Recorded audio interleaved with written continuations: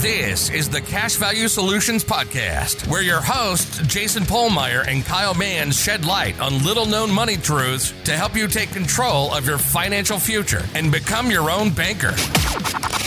Subscribe, rate, and review the show, and check us out at cashvaluesolutions.com. Hey, everybody. Welcome back to the Cash Value Solutions Podcast this week. Kyle and I have a little bit different topic than what we typically talk about, but I think it's important for everybody to have a handle on. So you want to lead us into it, Kyle? Yeah, we're going to go over one of the blogs that we wrote. It's called The Sequence of Returns Risk. If you're nearing retirement, you don't want to miss this. And just if you're trying to accumulate capital in general, I mean, this is going to apply for you. Apply to you. Absolutely. I would say distribute capital, especially when you're distributing. We're going to attach this blog to this podcast in the show notes as well, because there are some numbers in here, and we're not going to go through every single one of them, but we're going to try to give a good synopsis of them. Yeah, I mean, it wouldn't do it justice to do all the numbers over the podcast, so. Yep. So I think the first thing we should start off with is whenever you have, for instance, real estate, maybe you have a brokerage account, maybe some people just have, ag land, whatever it is for you, you have some unrealized gains more than likely. And what we mean by that is that, say you paid $100,000 for your house, today it's worth $200,000. That gain is unrealized until you would sell that asset. Yeah. Okay. Same goes for your stock account, your brokerage account. You've likely made money in that, and those gains are not locked in until you sell the underlying asset inside the brokerage account. Mm-hmm. So this is what we're talking about, unrealized gains, all right? So you have an account value, but it's not guaranteed to go up. This thing is volatile. Yeah. Okay. So now let's add in sequence of returns risk, okay? And in the blog, there's a couple tables here, and if you look at it, you can see that we just took $10,000. We weren't adding money to it. We weren't taking money away.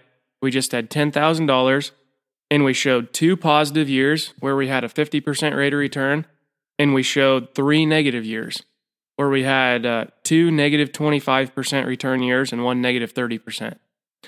What we did was we staggered when those returns happened to see what the result would be. Mm-hmm. If you look at it, in both cases, the ending value is about $8,860. You could do that math yourself and find that, or you can just look at the blog. But it doesn't matter if you just have a pile of money you aren't adding or taking away from it. The sequence in which returns happen does not matter. Yeah. You'll end up with the same result.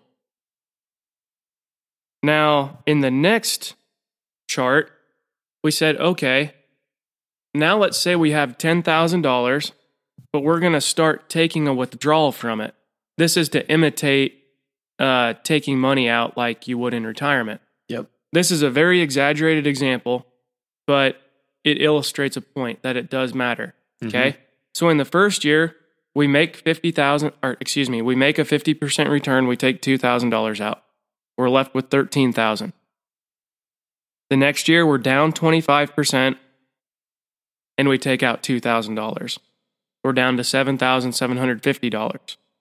Now, just so you guys know, the withdrawals are taken at the end of the year after the rate of return has been factored in this, okay? The next year, after we're down to $7,750, we have a 50% return in the market, take out our $2,000 withdrawal, and we're at $96.25. Then we have the down 25% year, take out our $2,000, and we're at $5,200. Then we have the down 30% year, take out our $2,000, and we're left with $1,653 at the end of that 5-year cycle. Okay, next chart. We changed up the order of the returns. Now we front-loaded the negative years. So we have a $10,000 account balance. The market goes down 30%. We take out $2,000 and we have $5,000. The next year, the market goes down 25%. We take out $2,000. We have $1,750. The next year, it goes down 25%. We can't take out our full withdrawal even. We're out of money. We're out of money. This is a very extreme example, but it's just to illustrate the fact, Kyle, that the order in which returns happen when you are withdrawing money make a difference. And where does this really matter? It matters where, if you have your money parked in a place where it can lose value. Yep. Especially rapidly and unpredictably. Yep. So this doesn't matter if you're in certain assets, like, well, for instance, life insurance, because you have guarantees and you know it can only gain in value. It matters in stocks or real estate of any sort, where we don't know what can happen. We can have tremendous gains and we can have tremendous loss. So the big question is, why does this apply to you guys? Because at some point in time in your life, you're probably going to be withdrawing from your assets. Yeah. Okay? This is to make everybody aware to plan for the future, okay? Don't put all your eggs in this basket where it's all betting on things that don't have a guarantee. And if you're going to, at least be aware that this can happen. Yeah, excellent point. And I mean, if you go back to 07 and 08, I remember guys like that work in the John Deere shop talking about how, their retirement was cut in half in 1 year. Well, what if they wanted to retire that year? I mean, if they had to take a withdrawal that year after that 50% decline, that was a massive chunk of their retirement account. Yeah. We're not saying the market's going to do that. We have no idea. It's possible because it's done it before. So, yep, exactly. So obviously those are extreme examples. Okay. I completely realize that. It was just to illustrate a point. And so the next thing is, well, what are your options?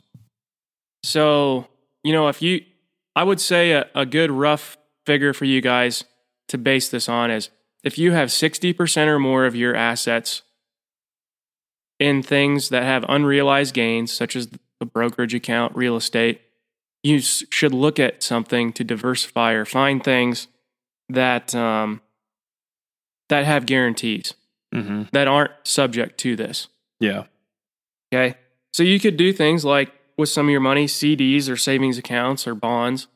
But CDs and savings accounts, they have almost no growth to them right now. Yeah. And you're subject to taxation as soon as you do get a little interest payment from them. Mm-hmm. Bonds can definitely lose value, but you could stagger some. You could have some that come due every year to combat that. So that way I have this much income coming from bonds. But, that seems like a lot of work, and whole life insurance happens to produce similar results to bonds, if not slightly greater, and you don't have that principal risk. And you still have access to that money if you need. Yep, you still have access to that money, that entire pool of money. Mm-hmm. It isn't tied up. No. It isn't just a one-use item at that point in time. Yeah. So what we're saying is, you could practice IBC throughout your life, have this dividend-paying whole life insurance policy. You don't even need to own bonds if you say you have a brokerage account.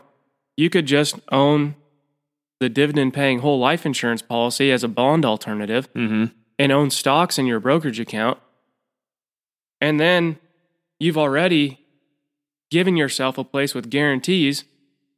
So now if there's ever a market downturn, you could, instead of taking from your brokerage account, for example, you could take from the life insurance policy, which only goes up in value in those down years. Yep. Then you could wait until the market goes up to withdraw from the investment account again. Sure. So, in effect, you would be prolonging the amount of time that investment account will last in a down market. Mm-hmm. And you won't be taking money out that's significantly or selling stocks that have been just recently significantly devalued. Yeah.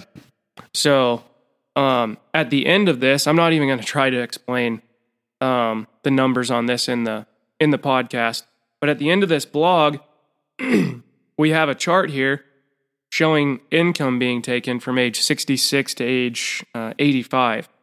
And in one example, one chart, we have only an investment account that has a starting value of $500,000, and you're taking out 4% per year. And by age 83, you have run out in this scenario based on past returns of the market. So what we did in the next chart was add in a life insurance policy, and you withdraw money from the life insurance policy in years where the market is down. Mm-hmm. At the end of the 85th year, you still have at age 83, when you ran out in the first example without life insurance, you had $0 left. At the end of this example, you have $261,755.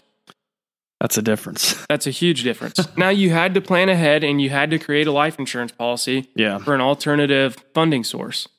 Okay? I'm not denying that there's more money at work here in this second chart. But I guess that's something that everybody needs to start considering, you know? It's easier to plan with time than it is to get down to the last year and say, oh, crud, I need to do something. Yeah. So something to really be aware of if and when you are planning for those days of taking some passive income. Absolutely. And I don't think it's talked about much. I mean, people that we talk to who are using stocks and they think they're going to use them for retirement and stuff, I mean, most of them don't talk about having the awareness of these risks. Definitely. It's something that's easily overlooked, I think. And you know, this podcast probably didn't do this complete justice. This is a really good blog that we put together here. And if you really want to dive into the numbers, everything is in charts here and you can see it very plainly in the blog. So go ahead and check it out. We'll have it linked. Definitely. But hopefully that gives you a good overview of the thought process here. Or at least an introduction of what, you know, sequence of returns is and the risks that are involved with it. Yeah, absolutely. So that's everything that we wanted to bring to you guys today. I hope that brings you some value, and for me, I think that's all I got. How about you, Kyle? All right, yep. We'll be back with you guys next week with the new podcast. All right, thanks. This was the Cash Value Solutions Podcast. Remember to subscribe, rate, and review the show. Check us out at cashvaluesolutions.com. And don't forget to tune in next week.